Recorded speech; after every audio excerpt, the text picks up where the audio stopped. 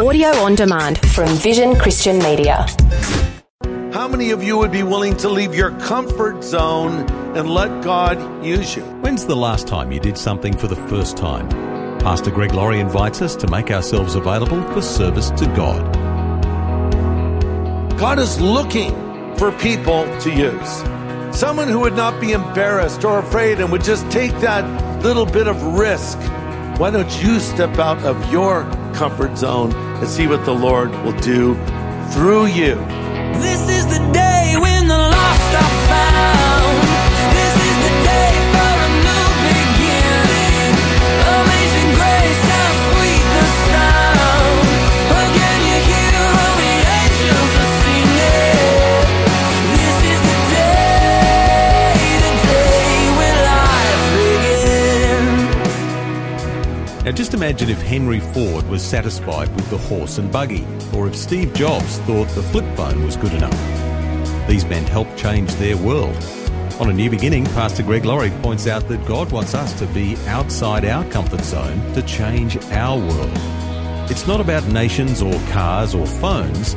It's about letting God use us to impact people with an eternal message.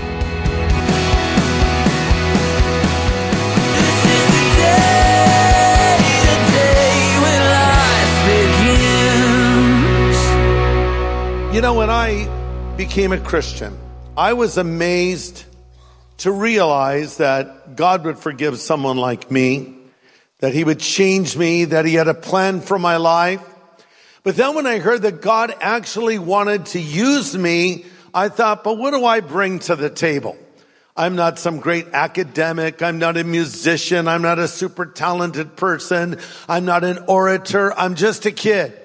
I'm a 17-year-old kid with not a lot to offer to God. I felt a little bit like that boy with the loaves and the fishes that Jesus called on and took what he had and multiplied it. So to think that God could use me was an amazing thing. And I heard that I should be out telling people about Christ. And I'd been a believer for about 2 weeks. So I thought I'd give it a go.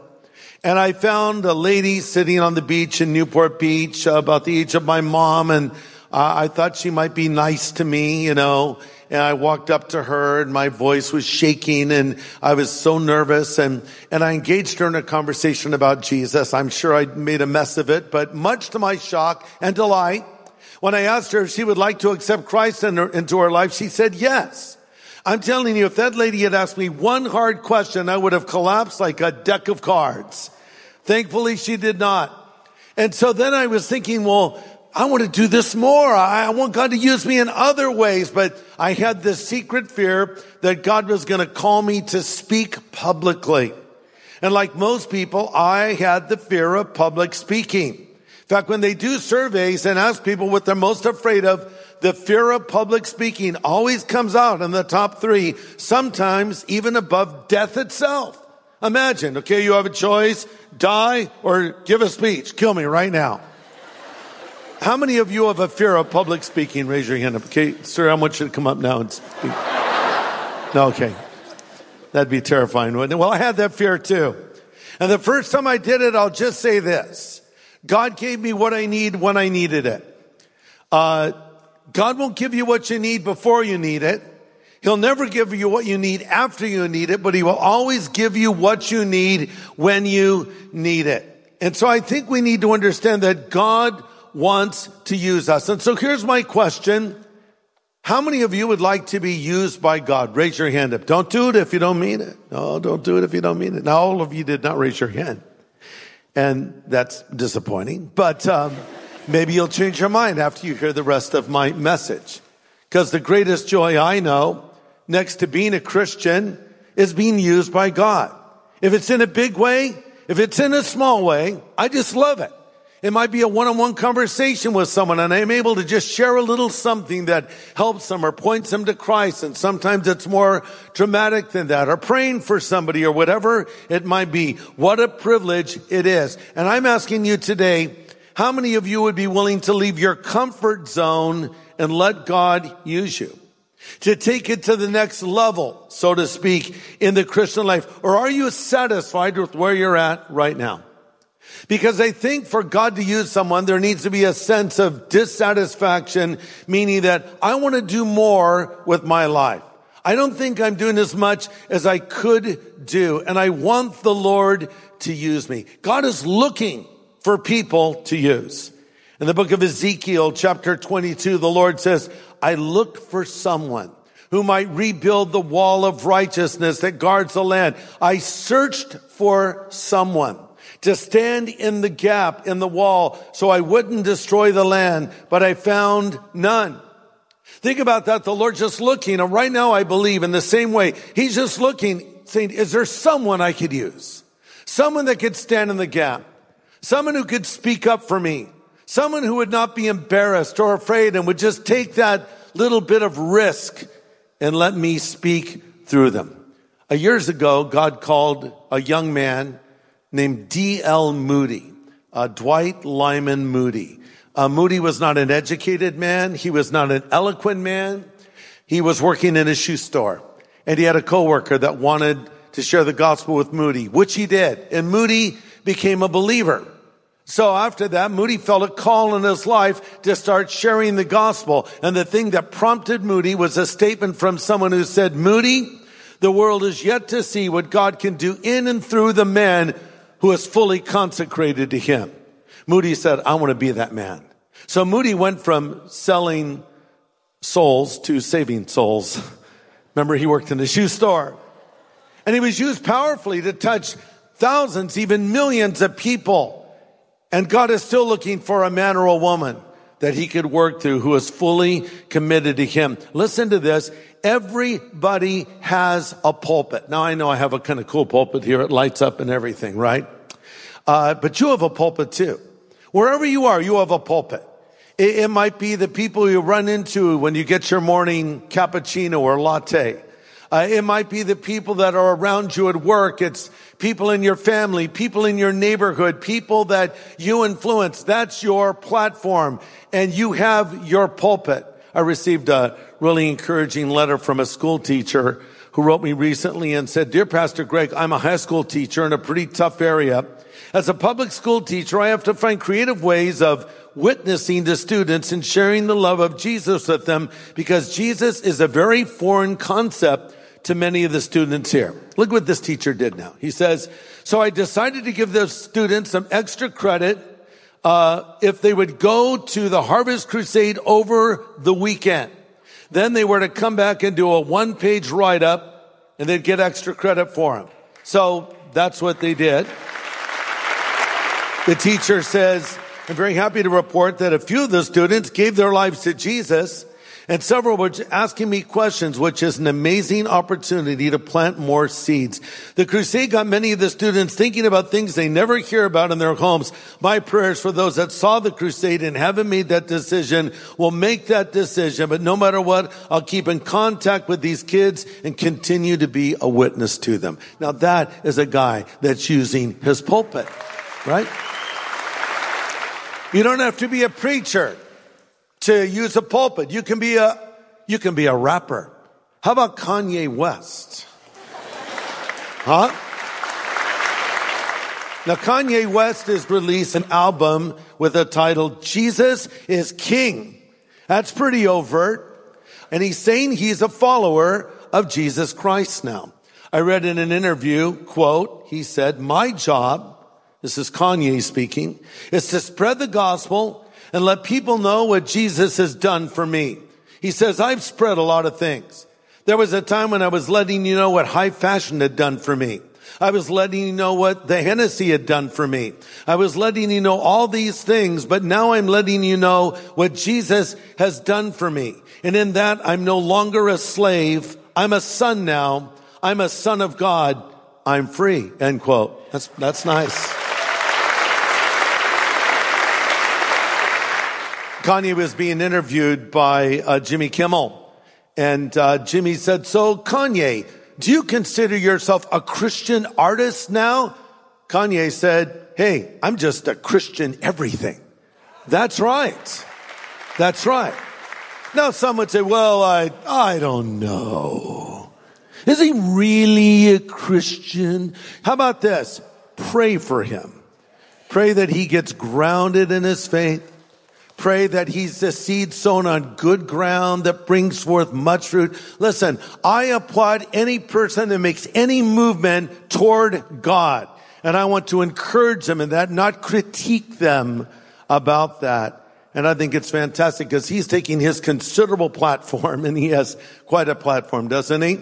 To talk about faith. It has people talking about Jesus. I'm happy for that conversation. People that wouldn't normally be talking about the Lord. We all have a pulpit to preach from, no matter who we are, no matter what we do. Glad you've joined us today for A New Beginning with Pastor Greg Laurie, the Senior Pastor of Harvest Christian Fellowship in Riverside, California, USA. And he's speaking on a message today called God Enough. He's talking about the privilege and responsibility that we all have to share the good news. Well, some of us just don't want to do this. So we make up excuses. What is an excuse? An excuse, it's a fancy lie. That's all it is. An excuse is what I offer up when I don't really want to do something. It's been described as the skin of a reason stuffed with a lie. It's also been defined as a fancy lie all dressed up for dinner, right? That's all it is. And I bring that up because we're looking at Moses now. And we're looking at the excuses he offered to God as to why he could not be used by the Lord. So let's sort of backtrack and then come back to where we last left off. Okay, so Moses, right? He was spared by the Lord.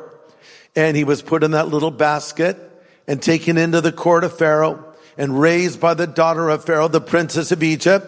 The ancient Jewish historian Josephus felt that Moses would have become the Pharaoh himself. And Moses had everything that the court of Egypt offered. He had cool guy liner on. You know how the Egyptians had the little mascara and all that, right? He had all the cool Egyptian moves. He walked like an Egyptian for sure. He had all the royal robes, but underneath that finery beat the heart of a Jew. And he saw how his fellow Jews were being mistreated.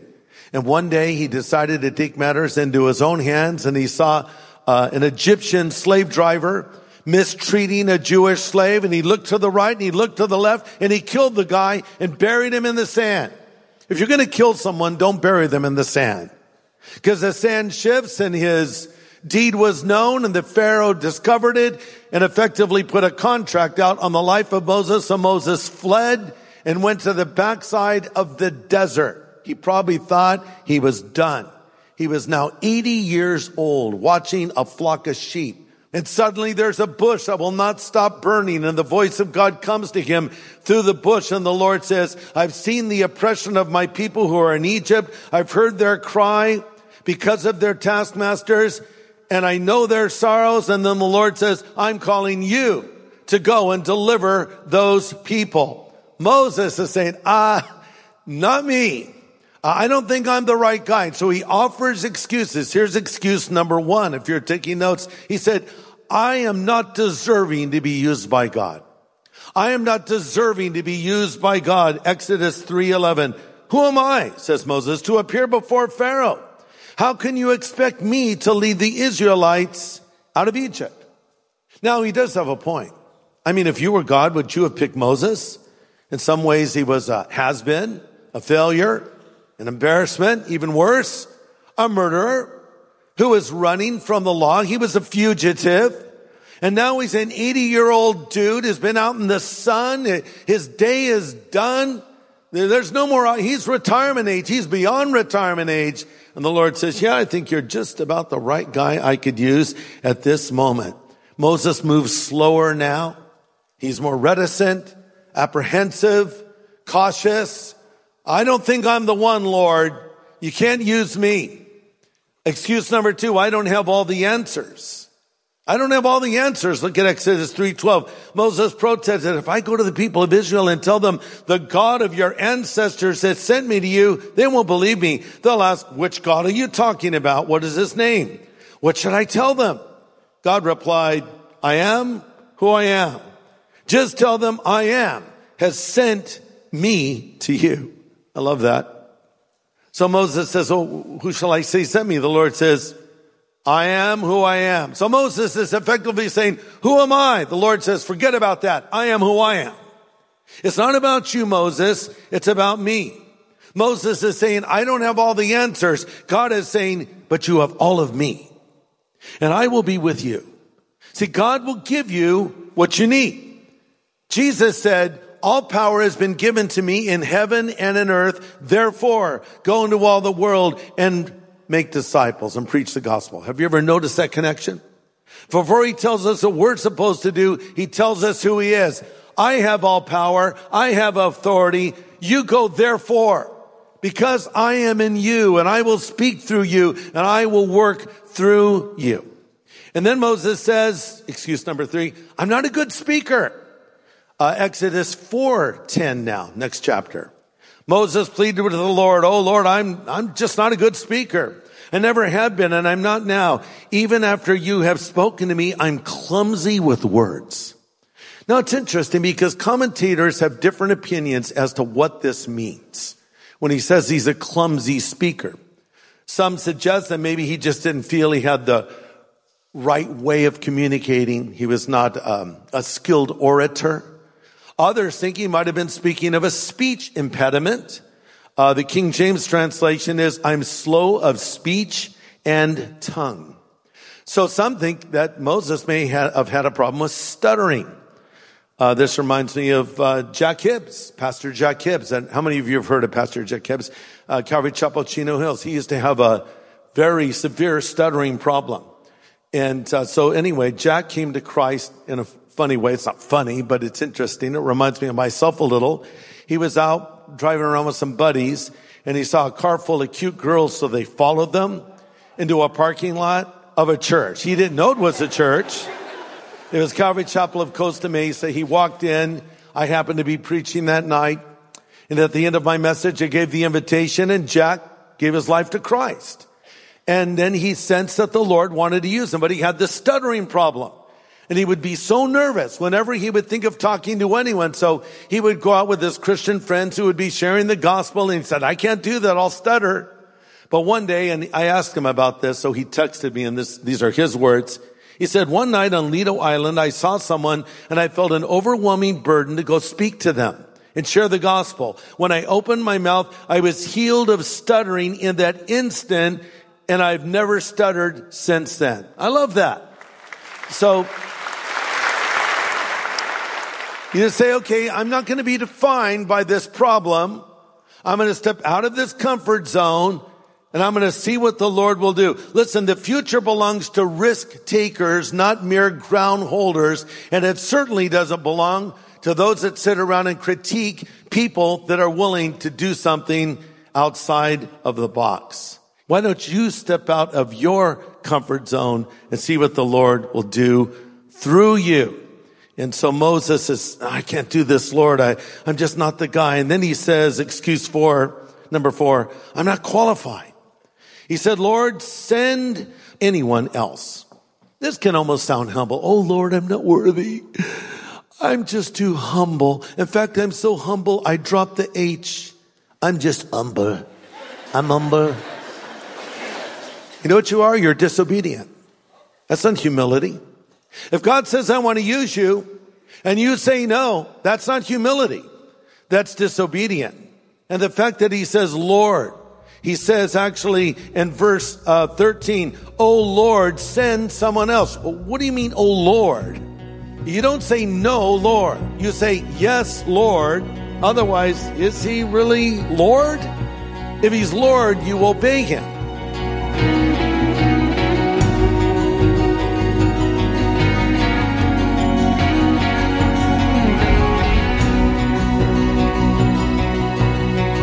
That's Pastor Greg Laurie pointing out how important it is to heed God's call, to stand up and speak out for him.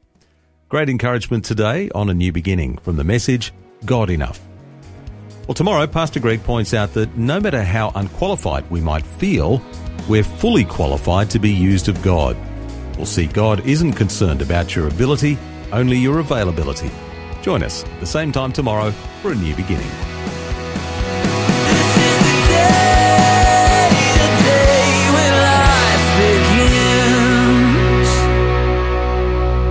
Now, for a copy of Pastor Greg's full message from today, get in touch with Vision Christian Store. It was called God Enough. Just go to visionstore.org.au or call 1800 00 50 11. Station sponsor.